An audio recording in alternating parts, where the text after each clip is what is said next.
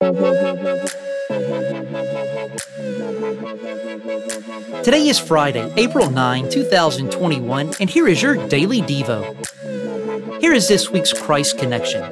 The examples of faithful men and women in Scripture are a source of strength and encouragement, but they pale in comparison to the life of Jesus Christ, who endured the cross and its shame with his future glory and joy in mind.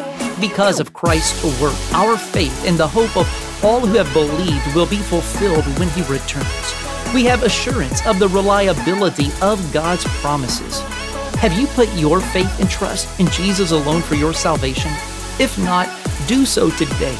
Jesus says that all who come to me, I will not turn away.